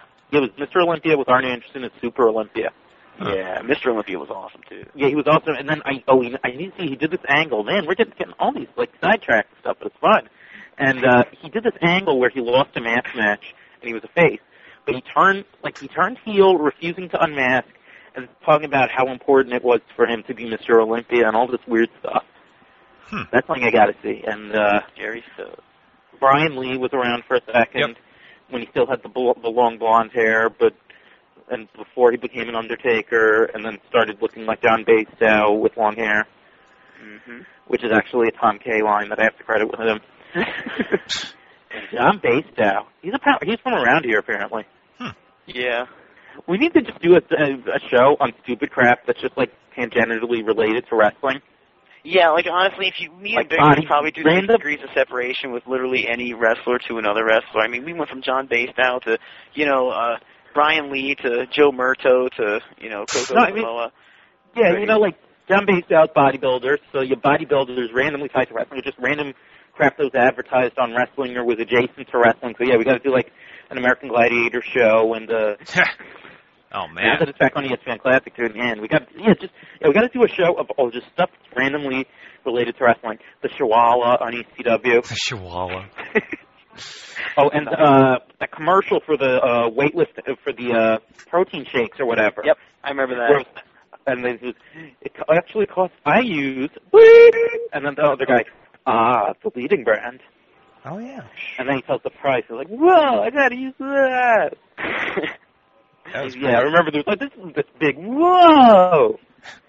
On that note, this is going to be the best randomest episode of Joe versus the World ever. Yeah, I think we're very much so. Yeah, I think we're done with Global. I think we're all done with Global. So yeah, I'm going to let you. If we missed anything, it's got to be super obscure, I imagine. So yeah, so we got to end the show and then off air talk about our future plans for all sorts of stupid crap for me and Naylor to just go off about. This is the. I apologize if I talk too much. We're approaching. We hope you enjoyed Global, fans. Because you know you love it.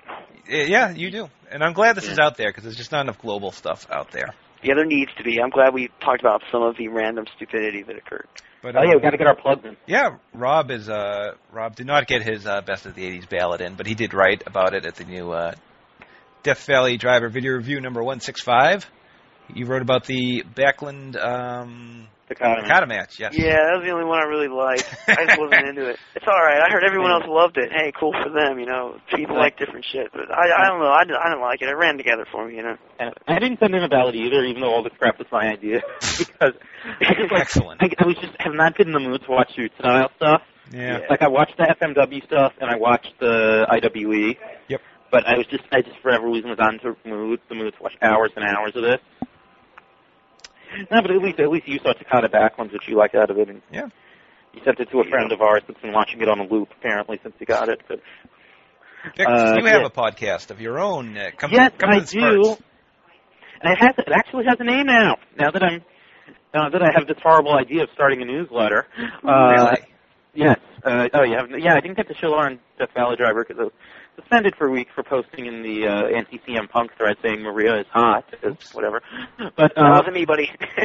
yeah. I need to show that. Well, yeah, I know it wasn't you, but right now, and I'm trying to maybe get that going because, what I'll say is maybe will be the tagline. Not that good, but at least we have one more WWE source than the Torch. Oh, there you go. Woo. So anyway, davidbix.com or loserleavetown.net, and I guess the podcast is now called Loser Leaves Town. And I have a bunch of wacky podcasts. I need to do more. I need to do more like this one with Naylor and Pep, with just random internet people, because I've done. Yeah, but don't underrate your podcast. He did some real good ones with both praise acts, I believe, or at least one of the praise acts. I got both praise acts. I got Lance Russell, J.J. Dillon, Scott Norton, an interesting Dipsy Joe show. But dude, he pulled off fucking Lance Russell. Yeah, you had props like and a half for that Russell one. I don't know how you did that, but that. Yeah, I you know what I did? I looked him up in the phone book. Awesome, dude. It's more than the WWF did, dude. Good for you. Yeah. All right. Well. Lance Russell is awesome. You know, I got to tell this story just to show everyone how awesome Lance Russell is. All right. When we were working out the date that we'd be doing the show, and Jesus Christ, I don't know how you're going to edit this thing down. But to finish up quickly, Lance Russell, when I was calling to the show, he was like, okay, I got to set something up, and got illness in the family, be going to Memphis, because he lives in Florida now, and I'll let you know when I get back. So I get a call, I think like on a Sunday night or a Thursday, whatever, it was after 10 o'clock, and it's kind of weird that he's calling me this late, and we set the thing up. I realized after, because he's such a man of his word, as soon as he gets home from visiting his sick relative, he calls me to set the thing up. Cool. So Lance Russell is awesome. Everyone check out his website, too, lancerussell.com. So anyway, you finish up before I lose my voice, and this becomes the biggest. This is probably the longest episode. Actually, we passed that. I think our longest was previously an hour and a half, and we are about 10 minutes past that. Well, so. you know what? Better people you couldn't have done that with. Good deal. It's global, so we had to do this.